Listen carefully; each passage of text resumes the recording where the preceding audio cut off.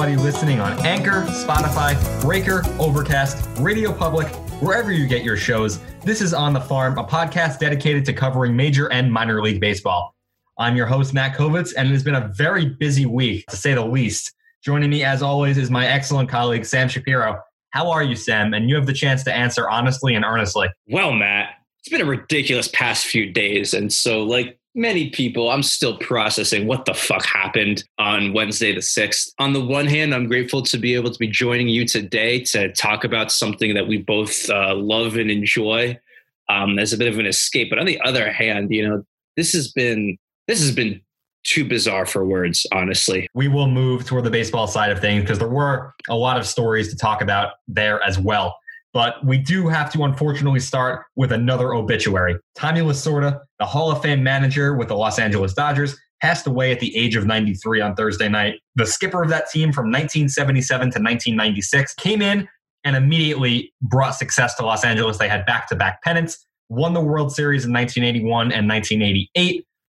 A legend in Dodger Blue, a legend in California. This entire family is going to miss him out there. Yeah, incredibly sad news. And I think, especially in this day and age, it's very rare to have figures in the game, whether they be players or managers or your coaches or other personnel, just have their entire identity associated with one sole franchise. And I think that Tommy Lasorda probably was the last of a dying breed in terms of people where we can say, oh, that guy, he is the Los Angeles Dodgers. You know, he bleeds, you know, Dodger blue and nothing else. And, you know, obviously a very, very gifted baseball man. You know, you don't have that kind of success on the field without some sort of, you know, preternatural understanding of how to set a lineup, how to motivate your players, how to, you know, work the strategy during the game in terms of, you know, pinch hitting, pinch running. I think he was probably a little before the shift, so I can't throw that in there. But, you know, really one of the greats, and he'll be missed dearly. The tributes have been rolling in from everybody around the game. Rest in peace, Tommy Lasorda. Now on to the field. There was a blockbuster trade alert. So I have heightened senses. Some might call it sensory overload to begin with the news that comes out on Wednesday. Then I find out I'm working, I'm doing my thing. I see this major trade that I didn't expect in a million years. And like 14 different people started texting about it. I went to Twitter. It was true. The Mets acquiring Francisco Lindor for a pair of prospects and a pair of major league players. And if that wasn't enough, they're getting Carlos Carrasco as well. Lindor, Carrasco, for Ahmed Rosario, Andres Jimenez, Josh Wolf, and Isaiah Green. This is Steve Cohen making a Cohen caliber move. It was something that he promised. Though this was a bit unexpected. I would have much thought that the free agent market would be where he was going. And by all means, he's not done yet. A blockbuster trade, not exactly where I thought he'd get his first superstar deal. Yeah, like you said, Matt, the scuttlebutt surrounding the Mets this offseason, it's been three guys. It's been DJ LeMahieu, it's been George Springer, and it's been Trevor Bauer. And so, you know, everyone was expecting, with Steve Cohen coming in, they're going to be spending top dollar in that area. But this just goes to show that he's covering all his bases. And well, I think that obviously, you know, Jared Porter's the new GM. You know, he's the one, you know, at the head of the table for this. I have to imagine Steve Cohen is involved in decisions like this to a certain degree, more so than your typical owner who's just, you know, bankrolling the whole thing and sitting back in the luxury box. I think that this is just exciting for the Mets, period. David Wright, the face of that franchise for over 10 years. Unfortunately, you know, the injuries kind of, you know, lessened his impact towards the end. But he has been yearning for a star player, for someone who can be the leader of this team. And obviously, Conforto has improved, you know, to become a solid major leaguer, but he was never going to be that guy.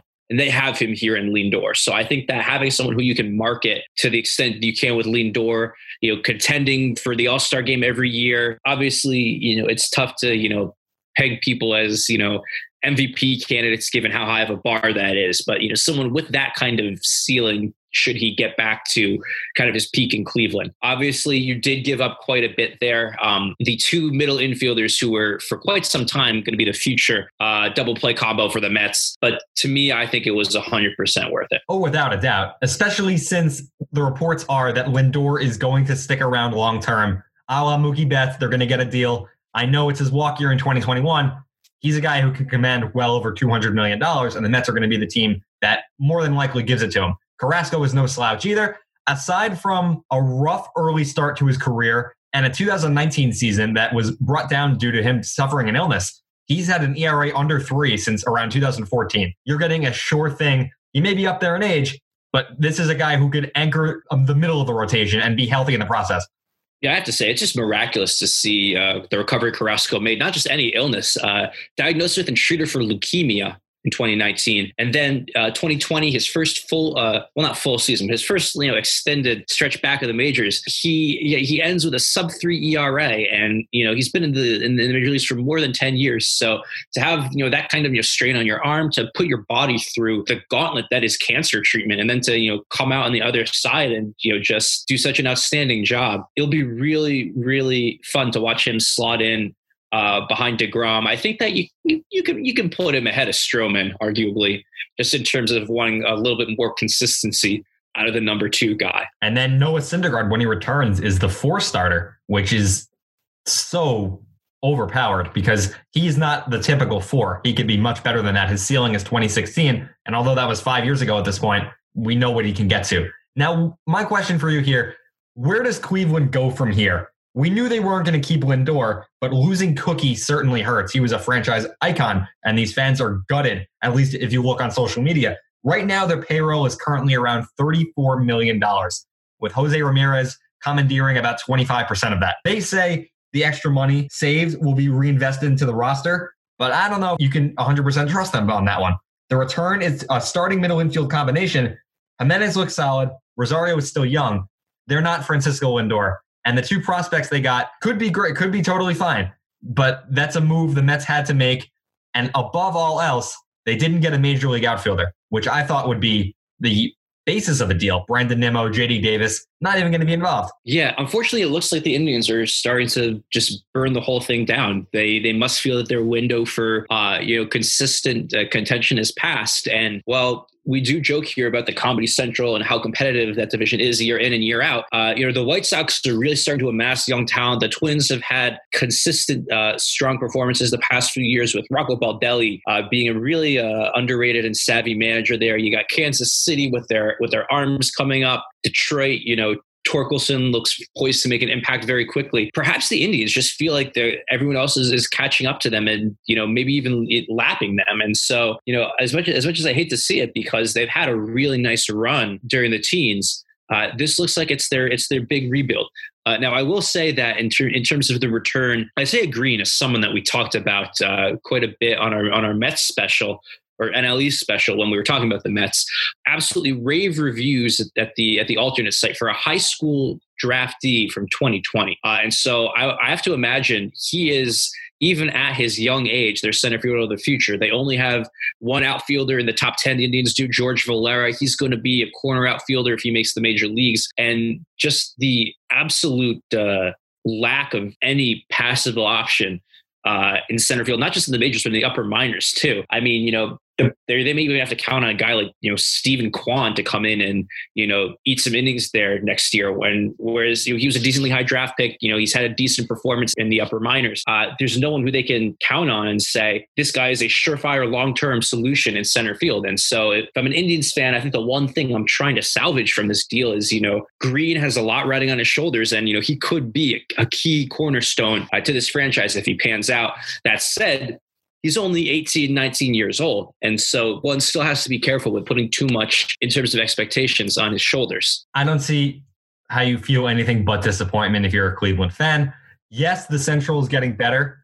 Their pitching is good enough to keep them around the fringes of the wild card race, though. So maybe they try to retool on the fly. Are there going to be other moves that come out of this? Roberto Perez, even when they shop Jose Ramirez, both on 2 pretty team-friendly deals? I think just from a Doomer perspective, they would shop Jose Ramirez because it looks like they're trying to shed salary, overhaul the lineup, and just, as I said, tear everything down to the ground. That's the vibe I'm getting from this Indians team. And so it would not shock me to see any veteran player traded. Obviously, I think Josh Naylor's probably off limits in terms of some of their younger pitchers. Plesac looks like he rode out the storm after his, little COVID brouhaha. And obviously Shane Bieber's not going anywhere. Shea Bieber's not going anywhere. I don't think Tristan McKenzie's going anywhere either. So they're going to keep the very young and, exciting players currently on their major league roster. But the Roberto Perez's, the Jose Ramirez's, anyone else they think they can extract value from, I think they're going to be just going out and doing their thing. Now, as Cleveland tears down, Detroit trying to build up slowly but surely. Signed an interesting free agent over the week. Robbie Grossman getting a 2-year, $10 million contract.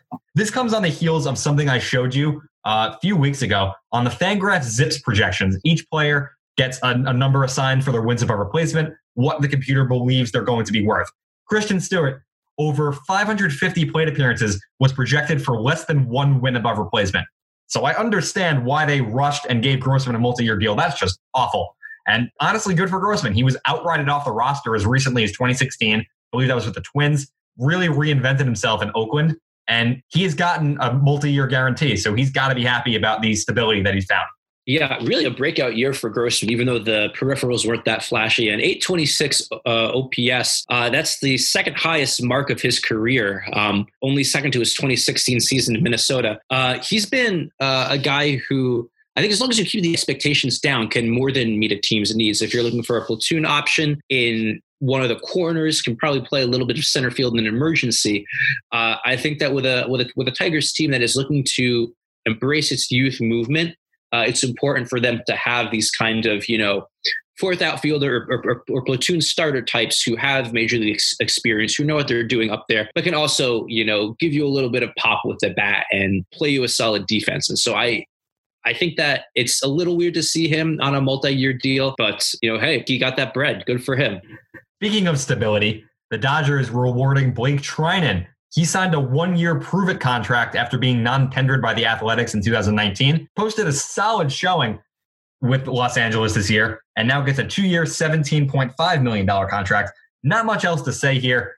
This is the exact sort of guy the Dodgers work with. Dylan Floro, Blake Treinen is now added.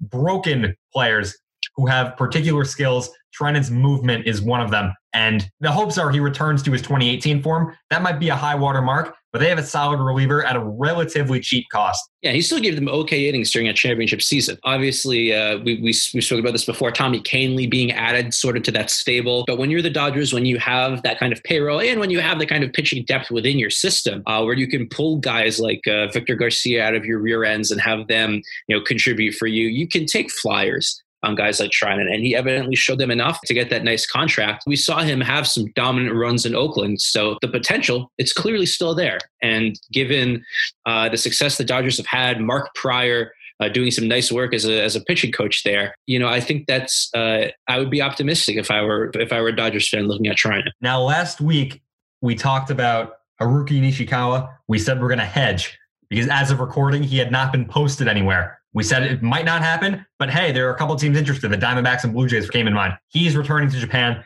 and so is Tomoyuki Sugano. Posted as well. His deadline came and went.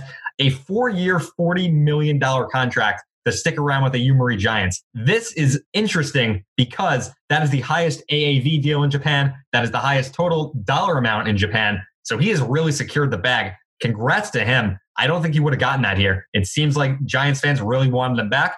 And that's where he's going to stay for at least the next 4 seasons. Yeah, this was a little disappointing to me just because I had seen the Red Sox name mentioned with him, and I've made no secret of my distaste for what was called our starting rotation last year. And he would have been such an outstanding piece to throw in there, pair with a healthy Erod and Eovaldi towards the top of that rotation. It's also interesting because this has been probably one of the busier off seasons in terms of Japanese players being posted or looking to engage in negotiations with MLB teams, but it's also looking like a big season in terms of people doing what Sugano did and just staying put when they don't find something that they're liking. Kohei Hara with the Rangers, that's the only Japanese signing we've had so far all offseason, and they're really... Is that a testament to the market, or are they just wanting to stick around and earn more in Japan? And just they want to avoid the U.S. altogether right now, especially as free agency has been stalled? That's a good question. One thing that I do think about quite a bit, especially since I follow professional basketball as well, is that guys tend to go wherever the money is without regard to, what the situation is in the countries they're being hired to play in. Iran and Lebanon and, places like in the Middle East where there's, civil unrest, they'll have, American players or Western players come in and play on their professional basketball teams because they're offering the money. And, the fact that, things are kind of potentially uneasy in those countries, that doesn't seem to shake people in the basketball world. And so I would have thought that, if you're a baseball player, that even if, the United States is kind of, having a bit of a moment here, that money is still money. And so, I would have to imagine that these guys who are staying in Japan, that, they're getting better deals in Japan versus wanting to, just not play in America. I more so meant the major league free agent market being a bit depressed at the moment, but it's a very funny visual of the guy just landing here in like Seattle or something, seeing what's going on TV and just be like, nope, I'm going to go back actually. If you can imagine if like there's somehow like some guy has to like Uber from the airport and they go past the state capitol where there's just like a bunch of fuckheads going out doing their thing, like, what did I get myself into? You know what? I'll stick around in Japan. Yeah. No, and I think what you brought up is a good point and arguably more valid because this is a weird market, free agent wise. I would be curious to hear if because even though NPB and the KBO had much fuller seasons than Major League Baseball did, I would be shocked if their teams weren't hurting in some way, shape, or form due to the pandemic. And so I don't know if the Japanese free agent market or the Korean free agent market is at its like full capacity, or whether or not they're having like their own version of what we're seeing in the United States. Because, I think that a team owner in Tokyo, Japan, they're facing the same constraints as any major league owner who had to operate their franchise when they either couldn't collect gate receipts or had, much curtailed capacity for fans in the stands. So that's something I'm curious to learn more about, because I can't imagine the United States is the only place where their sports leagues are kind of dealing with this. I'm sure we'll get some reports on that as the year goes along. Lastly, before we get into the prospect lists, the start of the minor league season is going to be delayed at the AA and single A levels. So after major league and minor league spring training finish, they're expected to start on time. Of course, the virus is the main catalyst here. That could either be correct or proven ridiculous within the matter of weeks. We don't know yet. They seem to be starting on time. After that, the younger guys aren't going to get the head start in AA and both single A levels. The difference here, they're not going to have playoff games at these levels. The schedules will run as late as October 3rd. Rather than disappointment, J.J. Cooper of Baseball America called this relief because there's finally a plan in action. These players are going to play. We just have to wait a little bit longer. Yeah, this is not just great news for the players, but also for the franchises, the cities, the communities where these teams are located. Because with the double whammy of the 2020 season being canceled and the much maligned minor league contraction, a lot of these places have really been out in the lurch with true uncertainty as to whether they're going to see pro baseball again. What kind of pro baseball will that be? What will that look like?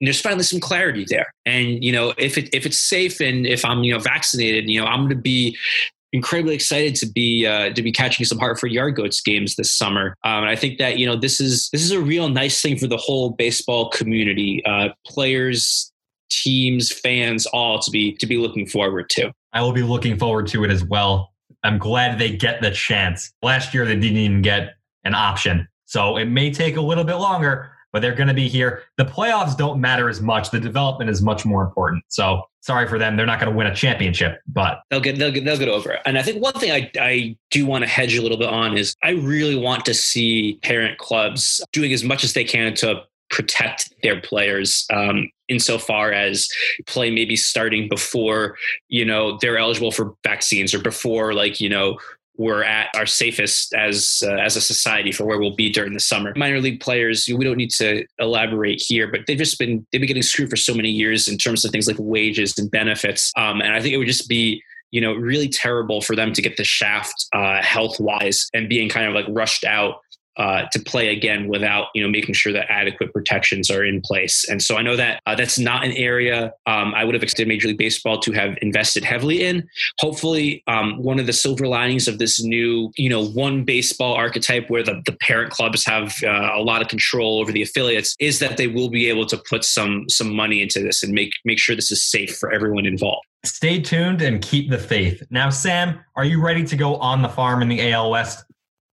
I was born ready to go on the farm in the AL West, Matt. Let's start with these uber present and uber annoying Houston Astros. Farm's starting to wear thin a bit. Not as many guys with major league experience, some knocking on the door, a couple years away. We'll start with a pair of position players. At number 10, shortstop Greg Kessinger from Ole Miss. A baseball family, has the genes for success, fundamentally sound, even if his tools aren't spectacular.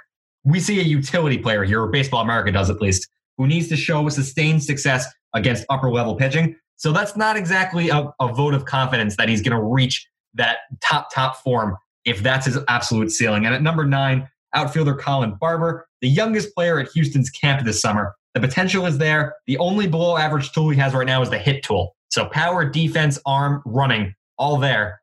I think that's livable. Yeah, and the Astros, it's interesting looking at where they're at on the corners because, we talked about last week, Brantley and Reddick are gone. They don't look like they're coming back. Yordan Alvarez, obviously a huge masher, but he can't seem to stay healthy. Yuli Gurriel, I have to imagine he's kind of getting up in years because he was a late arrival to the United States. He's like 37, 38. Jesus Christ. Yeah, maybe so 36, but he's definitely up there. The exciting thing for a guy like Barber is that there are spots for the taking. Granted, Kyle Tucker did take steps to entrench himself in right field this year, but that really does seem to be one of the weaker spots in this Astros system. And so given the fact that he was already at the alternate training site at such a young age, he could move a little bit quicker than your typical high school draftee. At number 7, catcher Corey Lee. Class A in 2021, scouts are high despite the thought that the Astros may have reached on this pick. I wanted to know if you have any insight on this because it was expected that he could have fallen to the second or even the third round, and they just moved up and got Lee at seemingly way higher than anybody expected. Right. I think that the arm is obviously very tantalizing with the Astros having trotted Martin Maldonado out for a considerable portion of the past few years. They're not looking for, an all-star at the plate. It seems like they're really kind of prioritizing defense. And I think that, they obviously liked what they saw in Corey Lee. It's not exactly easy to come across someone with his defensive prowess. Could he have slipped to the second round? Possibly. But, I don't fault teams if they have their guy whom their scouts are sold on for making that move. And there's really not been a lot of talent at the catching position in this organization for a while. So I think that he's their guy. The draft is such a crapshoot anyway. I don't think reaching matters as much if it's not going to be that traumatic. Right. And especially just looking at how easy it is for not just guys in like the third or fourth round to break out as prospects. Even though we're not getting a ton of them in these lists we're going over, it is very much possible for a guy from the mid to late rounds to just grind his way through the minors and come up and have himself a major league career. So it's not the end all be all. We're going to go through a quintet of pitchers right now. Starting at number 8, Hunter Brown, 5th round pick from Wayne State. A Division II alert here, folks. Excellent stuff. The control does not exist. Multi-inning reliever is likely where he ends up, but they're going to give him the chance of being a multi-inning guy. That control issue is something that you're going to hear a lot in these reports. For whatever reason, I'm going to ask you about it later. That seems to be the case in Houston's organization. At number 6, Tyler Ivey from Grayson Community College in Texas, another, not a baseball hotbed, another place where you wouldn't expect a guy to be on this list. He has a funky delivery, but added durability risk. So that's not fun. 60 grade curveball with his help, though. He'll get another bunch of chances to prove himself. Could be another multi-inning guy. Circling back to Brown, one thing that kind of gives me a little bit of pause is that obviously his velocity improved to the point where it was in the mid 90s when he was drafted, but his range is listed as 92 to 100 miles an hour. That's a lot of uncertainty with regards to how hard he can throw over consistent units of time. Obviously, they like the potential. The fastball is graded at 70 for a reason, but I'm less sold. I really am. I think that this is short relief at best, honestly. The 5th guy on this list, Brian Abreu, actually made his debut this season. Yet another Astro with control problems, though.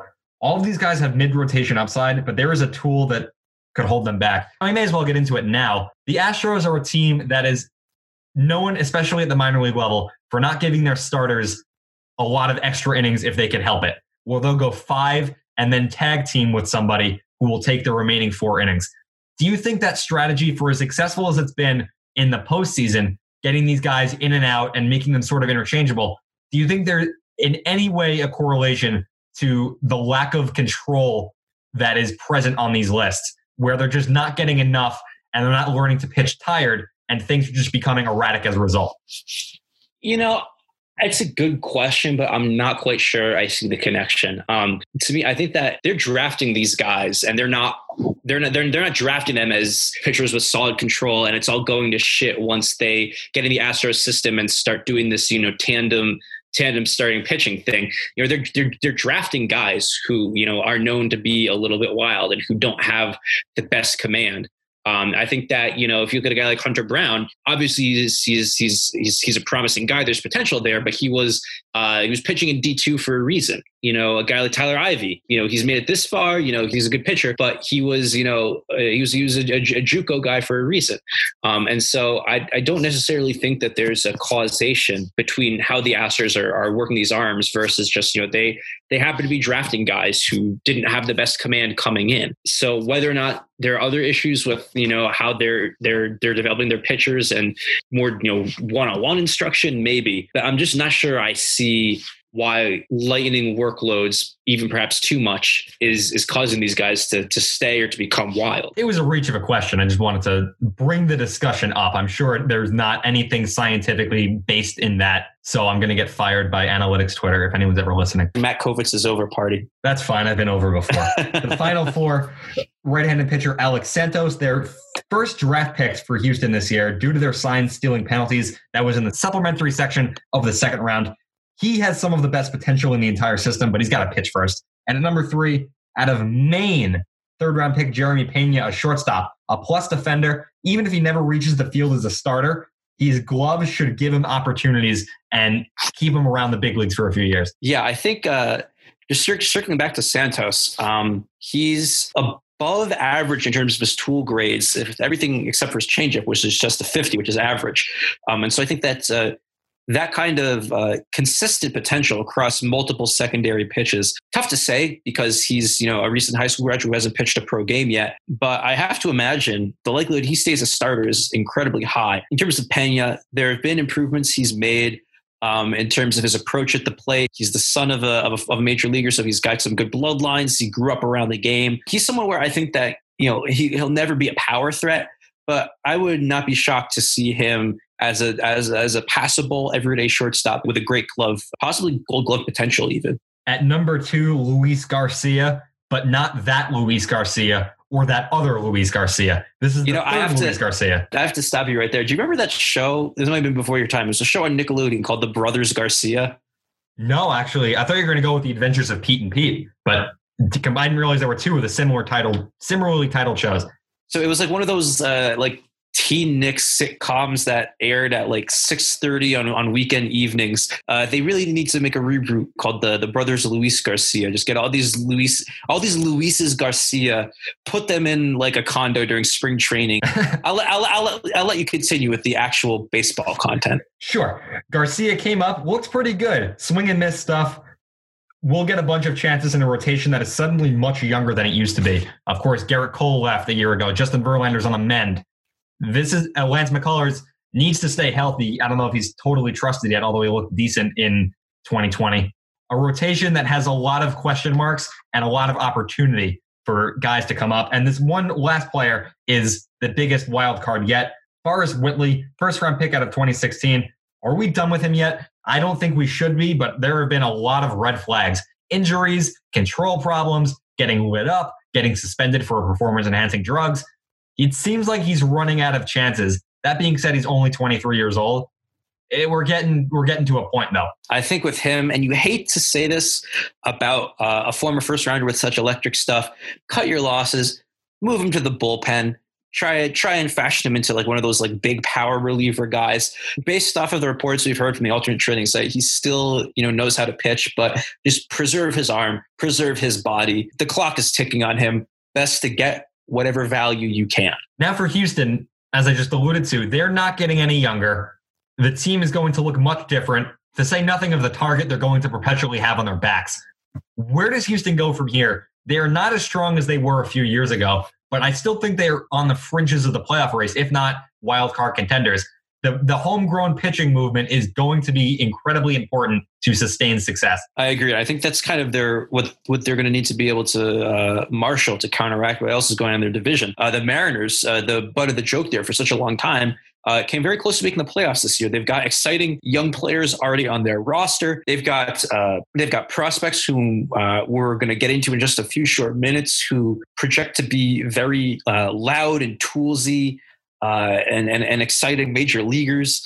And so I think they really kind of fucked themselves over by getting these draft penalties, because I think that's kind of where they were going to have to need to look to kind of just like reinforce their farm system, their player development, getting guys towards the top of the draft who can move through the system quickly and start to contribute in the ways that they did with, obviously you can't compare like directly to Bregman because he was a number 2 overall guy, but kind of like a light version of that is what they really could have used. Now, Sam, I feel like we have to switch it up a little bit because that was such a great segue you made of the Seattle Mariners. We normally go in an alphabetical order. We gotta change it up. We just have to. Let's get it, as the kids say. Here we go. As the kids say, Seattle Mariners, starting at number 10, right-handed pitcher Andres Munoz. You should know him from San Diego. Came down in the Austin Nola trade. He did pretty well in 2019, has an 80-grade fastball. His 2020 was wiped away due to Tommy John surgery. Bullpen in 21. Baseball America believes he could be the closer of the future. And Seattle has had a relatively stable presence in that bullpen. Edwin Diaz was peak Edwin Diaz just a few years ago. So they'd like to have a changing of the guard that is positive because they've plugged a lot of guys in. Anthony Bass, maybe the most successful one there. So I'm sure they'd like some more stability. Yeah, and I think that Rafael Montero was a nice acquisition for them, the closer for the Rangers this past year. He should provide some continued stability, but I think long-term, you got to love a guy like Munoz. Matt, 103 miles an hour. He can throw a baseball that fast. That's a very large number, is it not? It is a very large number indeed. I hope he could stick with that velocity post-surgery. And obviously control is a bit of an issue here, but anytime you have gas like that, if you're a team, you have to take a chance on it. At number 9, Juan Then. Bit shocking to see his name here. The Yankees had him. Well, he was originally a Mariner, was shipped over to the Bronx, and then came back to Seattle in the Edwin Encarnacion trade. And Encarnacion was fine. Hit a lot of home runs here. But it's shocking to see this because he was a low-level prospect in New York system. And it seems like he's bolstered up and is now a relatively fairly important name in the system. Yeah, and with 2 decent secondary pitches along with a mid to upper 90s fastball, obviously you have to see how he does against more advanced competition, but this guy looks like a potential name to throw in there competing for a spot in this rotation in a couple of years. Obviously you hope that guys like Justice Sheffield and Justin Dunn can entrench themselves, but there are veteran guys in there who we don't know if they're going to be around in 2023, 2024. That could be Juan Then's time. Next 2 guys, catcher Cal Raleigh, 3rd-round pick in 2018 out of Florida State. Power, power, power. Some of the best pop out of any catcher in any minor league system that we've profiled so far. Going to be in AAA in 2021. And at number 7, George Kirby, 1st-round pick out of Elon University. Not exactly a hotbed for baseball talent. Good to see them on the map. A velocity uptick with some already dazzling control. That was his calling card, getting selected so high. Breakout contender in 2021. The thing about George Kirby, you say not exactly from a baseball hotbed. He's a New Yorker originally from Rye. Wow. Westchester County, same town that former Yankee Paul O'Neill made his home in. Yeah, so the thing with Kirby that really sticks out to me is this is 70 grade control for a guy who was pitching in college a little less than 2 years ago. That to me is something remarkable that stands out. We don't see numbers anywhere near that high usually when it comes to young pitchers like that. And so given the improvements he's been making, bumping his velocity up, he's got the slider as another potential plus offering. This is a really exciting package they have, and they've been making some really nice moves in terms of drafting their pitchers, as I'm sure we'll get into with a couple more guys on this list. Now, the Mariners have been rather famously horrific for the last 2 decades. This prospect list coming down 6 through 1 makes it seem like they're going to be having some upward momentum that doesn't end on the last weekend in September with 86 wins. Dare I say they can eventually start challenging for some divisions? Not yet, but I think they have a lot of what it takes. Number 6, outfielder Taylor Trammell. Right now is well travelled because he's gone from Cincy to San Diego and now to the city of grunge. Way too hit and miss right now. Just being honest here. Yeah, I think that obviously you love him as an athlete, as someone who can run solid routes, but some really disappointing performance at the plate. His first taste of Double-A. Granted, you would love to see him get a second try at that level, but obviously the 2020 season wiped out. And so all we have is basically him hitting the low 230s there in 2019. And one thing that does kind of concern me is, some questions about arm strength. I think that if that gets in the way of him staying in center field, he doesn't have the power to profile in a corner. And so, I hate to rate him off this quickly. We'll see how he can adjust once he returns to live game action. But this could be a fourth outfielder type ceiling. Given the benefit of the doubt, we hear good things about his work ethic and the kind of way he attacks his craft. But I think the deck's stacked against him. Now a trio of budding quality players. Starting at number 5, shortstop Noelvi Marte, a potential all-star at such a young age. They're anointing him with this crown at just 20, turning 21. Whether it's at shortstop or somewhere else in the infield, may not be able to stick around at the position. Could be a Kyle Seager heir apparent if we even are thinking that far in the future. And then these two pitchers, Emerson Hancock, first-round pick out of Georgia, zoomed up draft boards. The Mariners believe he could be a fast riser. Will be beginning at high A next year, possible promotion to Double-A as well. And number 3, Logan Gilbert, first-round pick from Stetson. Of course, the alma mater of Jacob deGrom. Right now has 2+ pitches, a fastball and changeup, and 1 above-average pitch, a 55-grade slider. Future ace if he gets to stay in this over a full season. They got to like what they have on the pitching side, in addition to the 2 outfielders that we're going to be talking about. These are really interesting players, and I'll wonder whether or not these are someone else's kids that were put on a Mariners list by accident. Noelvi Marte absolutely tore up the Dominican League at only age 17, 883 OPS, 54 RBIs in 65 games, pretty solid. He will need to cut down on his strikeouts once he comes stateside, and that's also the big thing is he hasn't played an inning of professional ball in a domestic league, but he's ranked where he is for a reason. The tools are very loud.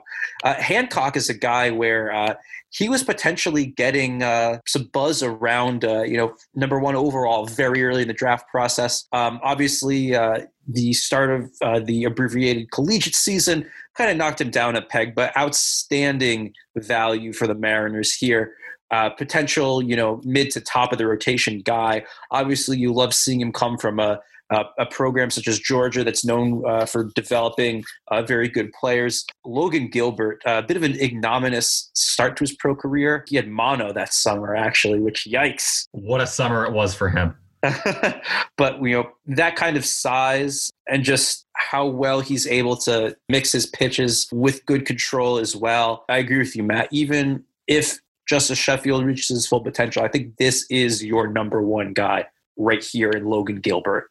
Now, if you're a Mets fan, and I'm sure some of you are because I live in the Long Island area, there are a bunch of Mets fans here, stop listening right now because we're going to talk about something that you're not going to like. Jared Kelenic, first-round pick, has done nothing but hit. Of course, he was shipped off in the Edwin Diaz and Robinson Cano trade.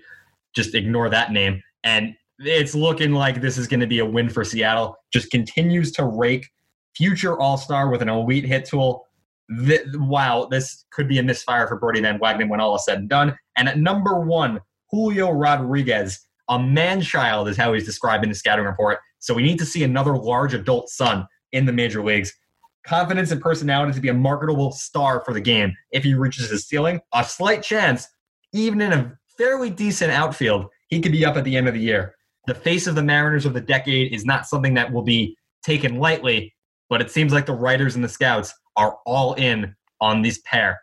I hate to come out with such a big proclamation, but, we do hot takes all the time on this show. If you're telling me that they have an outfield lined up for the future, that's Jared Kelenic in left, Kyle Lewis, reigning rookie of the year in center, and then Julio Rodriguez in right, I would say that's competing with any outfield that has Mike Trout in it for the best in the division. 100%. We have we have Angels guys we'll get to. They have their own highly touted prospects. I think both their top two are outfielders who are kind of either already debuted or at the cusp of debuting. But I think just the consistency across the board that's projected for these three. This is the core of the team being unearthed and being showcased right here. And it's not something that Seattle's really seen in many years. Obviously, they had their closest brush with eliteness in the 90s, when you had Ken Griffey Jr., Edgar Martinez, folks like that, a lot of whom were before we were born, but there's really been nothing quite like that ever since. And I don't think it's fair to compare these guys to franchise legends yet at this point in time, but the influx of talent, it's something that's going to be very welcome up in the Pacific Northwest, something that they've been missing for a long time. I think they're going to be around 500 next year. I think it's time. They almost made the playoffs last year. Hell, I know they were horrific in 2019, but they did start 11-1. So there is some sort of talent there. It's got to be sustained. And honestly, who is the clear favorite for this division? It's Oakland, right? Yeah. Beyond them, I think it's going to be an absolute madhouse. Houston, definitely. they had their great postseason run. They've got their intriguing young pitchers, but they lost a lot of key guys there, a lot of question marks as they fill those holes. The Angels, it just seems like the whole is always lesser than the sum of the parts for some reason. And then Texas is just off doing their own thing. So there's an opening for the Mariners here. And I'll be really curious to see if they can take advantage and maybe sneak into one of those wild card spots. It'd be really interesting for me personally, if they're just to see like a Rays Mariners matchup to kick off the postseason in 2021. That's a great idea. I would love that. I really would. Now for this team whose whole is always lesser than its parts, the Los Angeles Angels. Of course, they have the anointed one, Mr. Mike Trout, best player of our generation. Maybe he's getting some help at the top of this list. He needs it desperately. We'll start with a pair of infielders, though. At number 10, Kieran Paris, second-round pick from California, just turned 19, one of the youngest players at the alternate site, the Angels' youngest player at the alternate site, one of the youngest in the entire league. Pretty solid, even showed some power, some 15 home run potential. Should be at the rookie level, chance to stick at shortstop. And at second base, Jahmai Jones, a Georgia high school product from 2015. Only 7 MLB at-bats, but 3 hits. Athletic and fast, actually a converted outfielder. Going to stick at the Keystone for now. Future utility player who could line up nearly everywhere. And that includes all 3 outfield spots if you ever needed to go back there. He will return to the big leagues. Very, very limited sample size. They have to like what they saw, though. Yeah, and I think that especially given how he kind of toiled in the minors for quite some time. 2015 draft pick took him 5 years to debut. Versatility is increasingly becoming the name of the game. When we've been talking, Matt, about these successful teams, the Dodgers is the prime example. The Rays, even though they're built differently, they both employ versatile players who can be shifted from position to position without really losing a step. That's the kind of guy you need on your roster, especially if you're the Angels and you want to finally make that postseason run that is owed to Mike Trout. And I think with a guy like Jahmai Jones, that especially comes in handy when you have someone like David Fletcher, who's kind of played that utility role. I think he's primed to step into an everyday role, leaving a vacuum for someone who can come in and be that super sub, can fill in all around the diamond. And so I think that this was a very positive development. And, from what we've heard about his continued improvements to his batsmanship over the course of the fall, I think good things are on the horizon for him. At number 9 and number 7, a pair of project pitchers that are still a ways away. Hector Yan from the Dominican Republic had a breakout 2019, and that ended up putting him in summer camp. And he looks pretty well. He's got a funky delivery. That said, control doesn't really exist at the moment. So unless he can develop that, that's a future reliever in the making because his stuff is there. And at number 7, you're going to have to help me out here for sure. Jack Kochanowicz, I believe is how you're pronouncing it. I think either that or Kochanowicz. Whatever the case, Mr. Jack K, no professional innings yet, was drafted in the 3rd round of 2019. 1+ pitch right now with the potential of a second. Mid-rotation guy if that could work out. And that's something the Angels desperately need. Just sturdy, stable presences and an incredibly banged-up rotation. Yeah, Matt, you really love hearing about the curveball that early in his development, but especially for such a big guy, he needs time to grow into his body. I can imagine that there's a little bit more muscle he could put on. He's going to be quite a ways away. Just based off of what we've read, he seems like the type of player who they're going to take a slow and steady approach with. At number 6, Jeremiah Jackson broke into the league in 2018, hit 23 home runs in the Pioneer League, a record in a very short amount of time. That being said, lots of strikeouts and suffered an oblique injury at summer camp this year. Not many middle infielders have his power potential, though, so they're going to have to stick with him for as long as they can. Just real quick, bit of trivia there. He's a native of Mobile, Alabama, which was the Angels AA affiliate for a long time, but they moved up north to Huntsville. So he will no longer get a chance to play for his hometown team if he makes AA. And at number 5, Jordan Adams, first-round pick, 80-grade runner. He's so fast, he even outran some balls in the gaps, which is quite impressive, where he got past everything. Swing development is important, but we're going to have to be honest here. If that doesn't work, I don't think it's going to matter. The Terrence Gore and Quentin Berry role exists for a reason. He could easily be a September call-up if he's as fast as advertised. Yeah, and I think that's just being able to work on his defense. That's just crazy reading that thing about him, being too fast, to get to balls. That strikes me as something that has to be correctable with solid coaching in the instruction. Without a doubt, yeah. Right. And I think, it goes to show. I first heard of Jordan Adams. I follow college football recruiting as well. This guy was supposed to be UNC's next great wide receiver. He goes pro in baseball instead, and here we are. Just that sort of raw athletic ability you don't see ever, really. It's 80 grade running is just it's the rarest of rare. And I think that even though you have Trout already, you have guys like Brandon Marsh and Joe Adell, whom we're going to talk about shortly, but someone who can provide this kind of athletic spark in center field, you have to keep an eye on. You have to find ways to work him in. I think even above the Terrence Gore role, you can throw him, as a defensive replacement in the late innings. You don't have to just use him solely as a pinch runner. So long as he catches the balls and doesn't go past them, I could see that working as well. Number 4, number 3. Yeah, Number 4, number 3, Reed Detmers, their first-round pick this year out of Louisville, called the prototypical archetype college lefty. Mid-rotation potential, just does a lot of things well. Nothing too off the charts, just a jack of all trades, really. And at number 3, Chris Rodriguez, 4th-round pick from 2016, returned from major back issues that derailed 2 consecutive seasons. But he has a 4-pitch mix, including a 70-grade fastball. If he stays healthy, they may have an ace on their hands. But the back is one injury a pitcher really doesn't want. Maybe less so than an elbow or a shoulder. 2 straight years, that's certainly got to be concerning. And especially given his youth, when I think of major league players with back issues, my image is of some, weathered reliever in his mid to late 30s who's been through the grind of a long major league career, and his brittle body is starting to fail him. To be 22, 23 the way Chris Rodriguez is, and to already have that as a red flag, they're gonna have to be really careful with him. I can see him being someone who is on innings limitations, pitch counts, and my worry is that might impede his development, even though he's got such amazing stuff. And he looked like he was kind of starting to put things together at the start of spring training this past season. There are a lot of question marks there, and they're gonna have to handle him with a lot of care. And now for these final 2 guys, the outfielders you mentioned before, Brandon Marsh, way too injury prone, actually had a fast track to a call up, had the pandemic not shut down spring training, but he hurt his elbow, and that put him out for a while, and he couldn't come up at any point during the season. He missed some of summer camp and some of the alternate site due to undisclosed reasons, COVID or otherwise. He just wasn't there, didn't show up. Another guy with all the potential in the world to give the Angels cheap talent in the outfield and give Trout a weapon, needs to stick around and be healthy to find out. And number 1, Joe Adell. Honestly surprised he still has his eligibility because he played a lot of at-bats. Unfortunately, negative 1.3 wins above replacement. At some points, just wasn't working out. He was called up in Justin Upton's wake after Upton was struggling and couldn't really do much with it. There was more bad than good. His inexperience showed. I think that has a lot to do with not playing in the upper minors that much prior to this season.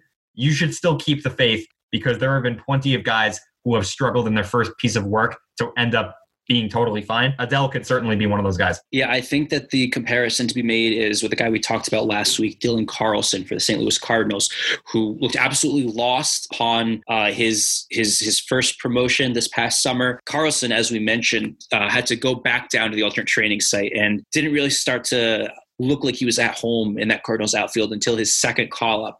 And I think that for a guy like Adell, who had really minimal seasoning at the AAA level, maybe just a cup of coffee in 2019, he just needs more game reps to build his confidence there. The tools are outstanding, and I have to imagine that there's just some heebie-jeebies that need to be worked out. And granted, he hasn't shown a ton in the majors yet. Brandon Marsh hasn't played in a game above AA. But, Adele, Trout, Marsh, that's still pretty good, I gotta say.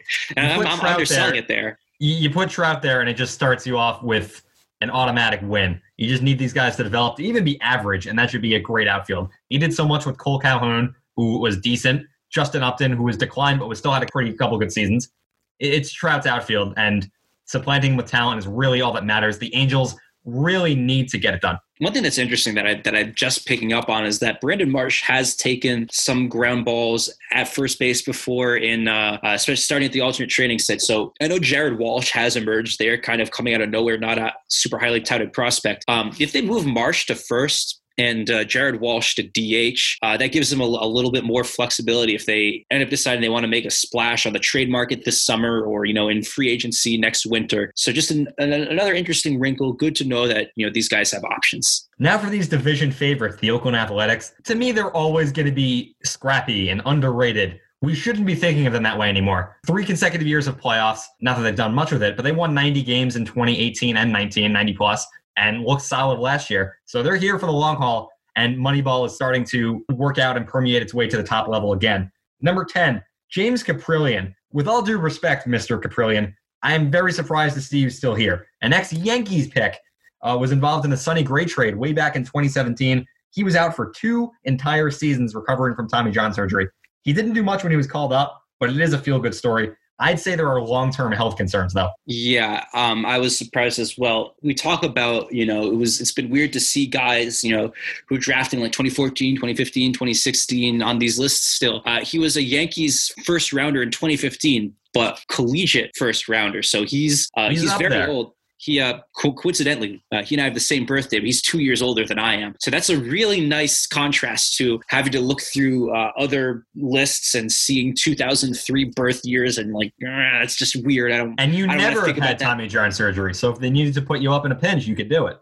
I could. I think that's Oakland has tended to have a pretty, revolving door bullpen. I guess that's kind of a holdover of, the whole Moneyball shtick is that they're not afraid to mix and match and throw in, whomever's hot. A lot of guys, going up and down from the majors to AAA and back. I don't see him being like a lights out setup guy or anything, but there's still a good chance that if he stays healthy, he can provide some solid innings. A lot of position players at the bottom of this list. We'll start at number 9, outfielder Greg Diekman, 2nd-round pick from LSU. Banged up in the past. He's now on the 40-man roster. He's going to be in the Mark Reynolds mold.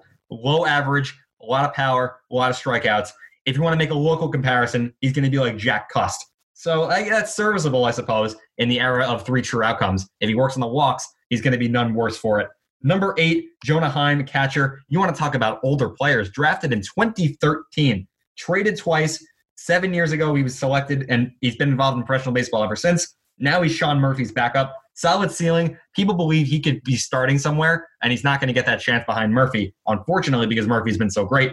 Number 7, outfielder Luis Barrera, knocking down the door in Oakland. He had a great summer camp, hit .450, and the A's think he could force himself into the mix with a solid spring. So, yeah, I think for a guy like Barrera, really someone they developed quite slowly. He spent 2 summers in the Dominican League. He spent really a year and a half at each Class A level, but it seems like bringing him along slowly has really paid off. Not a ton of power. He's never hit for more than I want to say 7 home runs in a season, even in the minor leagues. But I think that's if you can, give them some solid contact, line drive hitting. He runs his routes well. This is an A's team where, they love their outfield platoons. We've talked a lot about Robbie Grossman, their recently departed part-time left fielder. And it seems like Barrera could very much fit into that role going forward. Let's talk about a pair of shortstops who are glove first at the moment and are looking to replace a guy who has provided some solid options for them for the last few seasons. Nick Allen at number 6, 3rd-round pick in 2017. Gold Glover in training, just needs to hit a little better. And then his counterpart, Logan Davidson, 1st-round pick out of Clemson. Maybe a tick ahead of Allen on this list. Questions remain about if he could stick at the position. Now, I'm not saying either of these guys are going to replace Marcus Semien, but Semien was known for his glove, especially post-2016. I think if there's somebody they need to plug in, if one of these guys develops with the bat, he could be the one. You're not going to get Marcus Semien's 8 wins above replacement, but you're at least going to get some solid defense down the line. Yeah, I think that especially if you're looking for that Allen's grading out at 70 already. He's getting some David Fletcher comparisons, not just in terms of coming in at shortstop, but having that kind of super utility status where, like David Fletcher, he can hit at an above average clip for the major leagues. That's a real coup. The one interesting thing about Logan Davidson is that he was an amazing college player, but there were always some potential red flags insofar as when he was in the Cape Cod League, playing with wood bats, his production always dropped off. So it doesn't look like he's completely cratered as a professional, but the bat's really never going to be his calling card much. And it seems like Allen probably has the upper hand when it comes to the ability to perform defensively. But as you said, it's really going to be up to whichever one of these guys wants it more, whoever's putting in the most work when spring training time comes around. Allen, I would say, just by virtue of having more minor league seasoning, is much closer. Allen's going to probably start in Double-A, whereas Davidson, he has never gone beyond the short season league. So my guess is Allen is vastly more likely to see a major league lineup in 2021, but definitely a good friendly competition within the system going forward. Now, Matt, this next guy on the list, are you a fan of Fight Club, the movie? I haven't seen it all. I watched it in school, believe it or not, but my friend told me the twist, thinking that I had seen it. So it's all just spoiled for me. We hate to see that. Well, what I have to say about this next guy, his name was Robert Poisson. His name was Robert Poisson. See, I got that. That I knew. Enough of it. That was juvenile of me, but I'm also not apologizing for it. As you should not. Robert Poisson. These previous two guys may just be keeping the seat warm for him in due time. $5.1 million bonus in 2019. That was tied with Jason Dominguez for the highest in the entire class. He's going to be making his pro debut. Scouts are very high on him. He is toolsy as the day is long. Yeah, and in terms of, adding some interesting color, taking English classes at ASU, to me, obviously, like everyone approaches these things at their own pace. And, it's a difficult adjustment for anyone who signed out of a Latin American country and coming to the United States to play baseball. But to me, like, that's just like, that adds something extra in terms of, demonstrating his makeup. That shows to me, like, this is a guy who's going to have, leadership qualities as he's coming up, throughout the pipeline. And, as you've said, the tools are there. In my opinion, very high likelihood of sticking at the position in the long term. It could, a few years from now, it could be him at short and Nick Allen having to come in and play second base every other day. At number 3, Dalton Jeffries, a first-round pick in 2016. In the mix for a rotation spot, and he has an impressive changeup, so he's going to be added to my mental note of people to watch on Pitching Ninja if he could stick around and earn a spot out of camp or shortly thereafter. Number 2, the more notable name here, AJ Puck, stellar at the University of Florida, has been injured constantly. First, a Tommy John surgery that knocked out a lot of his time developing in 2018 and 2019. Returned in 2019 in the bullpen role. Looked pretty good. Had to shut down due to some shoulder issues this year. Ultimately had surgery. He will be ready for spring training. You can't give up on him yet. These are some very concerning developments. And it looks like with the Jesus Lizard graduated from this list, they don't want Puck to bust out. And he's got the talent to do so. You need to keep him on the field. Yeah, I mean, a guy of his size, big 6'7" lefty who's, able to hit triple digits, those don't exactly grow on trees. And so I think that they're going to be giving him every chance that they can while also, factoring in his health and his durability. Whereas you get kind of the opposite approach with Dalton Jeffries, who's, much smaller, sits lower in the 90s, but Jeffries is another one of those 70-grade control guys, which, I think bodes very well for his future, even if he doesn't make the rotation, as, kind of being one of those bullpen arms that Oakland is known to cultivate. And at number 1, catcher Tyler Soderstrom, this year's first-round pick. The A's pulled a Spencer Torkelson to Detroit move, immediately sent Soderstrom to the alternate site, and he was really raking. Hit .500 with 3 home runs in his first week there. Now, he's been compared to 2 names highly regarded out of high school. The good, the ceiling, Eric Chavez. The bad, Ben Grieve. There are 2 different planes on this one, so they're hoping he's more like the former than the latter. He's going to quickly jump through the system. If he has to, he can move into a corner infield spot if catcher's not for him. And I can think of a guy who did that wasn't exactly Oakland homegrown, but went from catcher to third and had himself quite a career. Yeah, I think that given the power potential he has, you have to find a place for him in your lineup somewhere. One thing that does kind of stick out in my mind is whether or not first base ends up being a spot. By the time he is likely to debut, Matt Olson would be pushing 30. I don't mean to write him out of the A's lineup because he's been one of their most solid power hitters the past couple of years. But, you never know how much longer that's going to last. There's been great things said about Soderstrom's work ethic. He's, second generation pro baseball player. It's obviously in his blood. But one thing that does stick in my mind is he has quite a bit of ground to make up in terms of learning the defensive in and outs of the catcher position. And so I think my eye is on that first base role going forward for him. I'm just working under the assumption that Chapman and or Olsen will be traded at some point because that's just what the A's do. So it's going to be a new look team. Definitely. New look team within a few years. They're a team much like the Cardinals, but for different reasons, who needs to develop prospects. St. Louis doesn't bring anybody in. Oakland just shifts people out. So you need to be stocked and replenished consistently. And now the last team in this AL West, the Texas Rangers, we're not quite sure what they're doing. Chris Young has a lot of work to do. He's going to be given the opportunity for sure. We will start at number 10. Shortstop Anderson Tejada actually made his debut.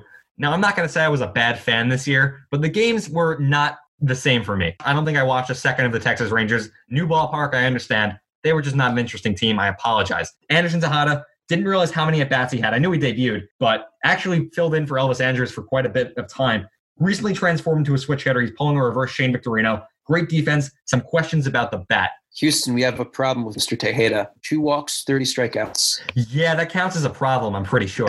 In terms of hitting for average, small sample size, but like 253, that's like all right for a shortstop making his debut. That lack of discipline does not scream a long-term answer. I mean, even in the lower minors, some of the numbers and the ratios here are just absolutely outrageous. Another 2 shortstops that we will talk about. Number 8, Luis Angel Acuna from Venezuela. We might know his brother. I don't know if you've heard of him. His name is Ronald. He's on the Braves. Vaguely familiar. Okay.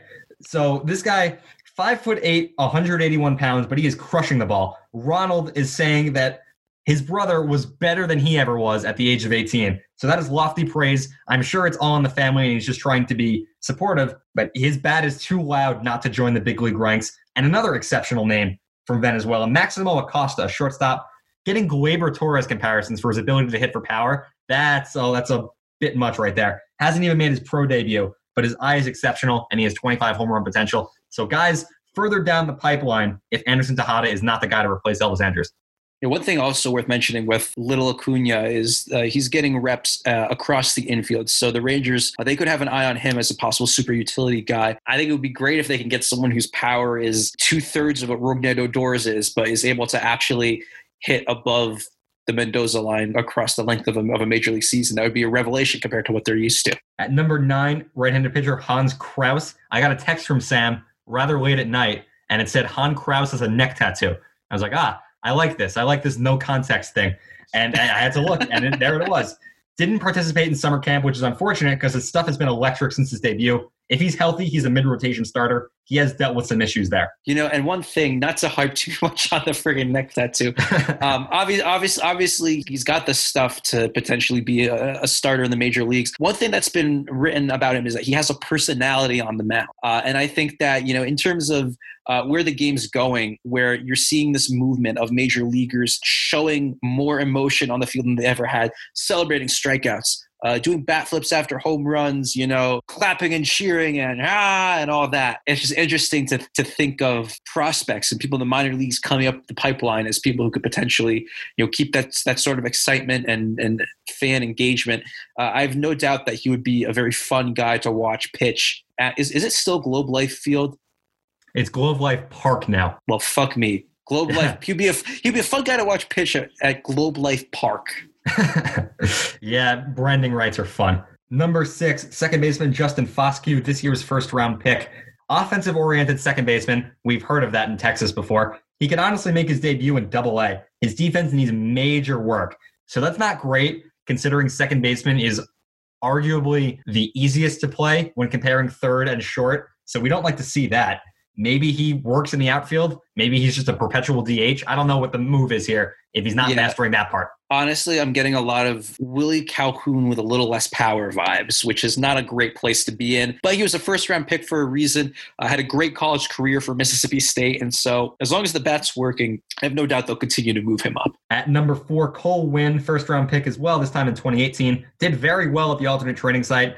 but he still has a lot left in his developmental arsenal. Once he checks his boxes off, he could be a mid-rotation starter, something the Rangers could always use. And number 4, you may have heard of this guy as well, Dane Dunning.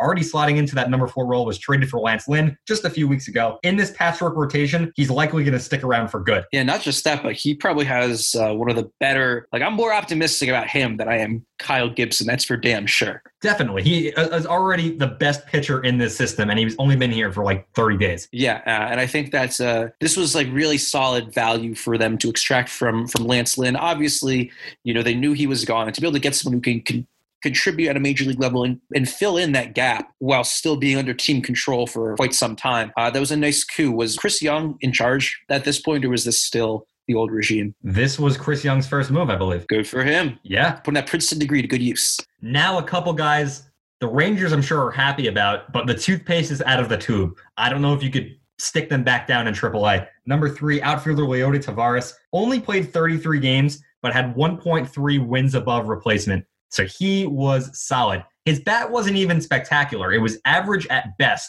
His fielding and glove work and base running are really his calling cards. I don't know if he's an everyday center fielder, but he put up way too much value to be just derided and excluded. If he's down in AAA, it's not going to be for very long. He'll be up at the first injury. And at number 2, catcher Sam Huff, arguably the more impressive one of the two. He was the MVP of the All-Star Futures game. Great in a limited major league sample as well. Came up, kicked ass immediately for a dreadful Texas team. He could tandem with Jose Trevino, but again, toothpaste out of tube. You got to put Huff in there and eventually get him his reps. Yeah, I think both of these guys, if I'm Chris Woodward or in my opening day starting lineup. Taveras, I think you chalk it up to him just facing major league pitching for the first time. He's a better hitter than what he showed. The approach will improve with time. And he wasn't even bad. He was just totally okay. Exactly. Now, apparently he's in the 94th percentile in terms of foot speed, according to StatCast. You can't keep that on the bench. You can't put that back in AAA. The thing with Huff is he's clearly a bat-first guy, and with that power, there's a lot to like. One development that I think is absolutely key is longtime Major League backup catcher and former Ranger Bobby Wilson was a minor league manager and coach for a while. Now he's on the Major League staff as their catching instructor. So I think if you can just lock the two of them in a room, masked, of course, and just give him as much one-on-one time with the finer points of what he needs to know in order to be able to call a major league average game. I think that you can kind of get away with him not being an elite defender if he's able to bring that 70 grade power and employ that consistently over the course of a season. Last but certainly not least, Josh Jung, first round pick from Texas Tech, so a hometown fella. Could be the power threat they've been lacking for the last few years. Now, Ranger third baseman with power, my mind goes to Hank Blaylock, so I'd like to see that. He's the reason Isaiah Kiner-Falefa moved to shortstop, because they wanted to keep this for Jung, and Andrews is very clearly slowing down. The Rangers are starting to build something, especially on the position player side. For the last few seasons, even when they won the AL West in 2016, they were playing way above their heads, and they regressed immediately, got destroyed by Toronto. The last 3 seasons, 7, 8, 9, they were in the fringes of the race before bottoming out. Last year, they just dropped off the table completely. I don't think they're a playoff team, but if they have these bats up, they're going to compete with any offense in the American League. Yeah, and I think that if there's a resurgence in Dallas, Josh Jung is going to be a major part of it. It is really interesting seeing just the raves that scouts are making about his progress this past year. This is a guy who hit 1 home run across an entire full season in Class A in 2019. And, now people are saying that he could be, a 20 to 30 homer a year hitter in the majors after the work he's put in, the alternate training site, instructional league and all that. I think Hank Blaylock is a decent comp because I don't necessarily see Young being like Arenado level, perennial all-star, perennial MVP candidate.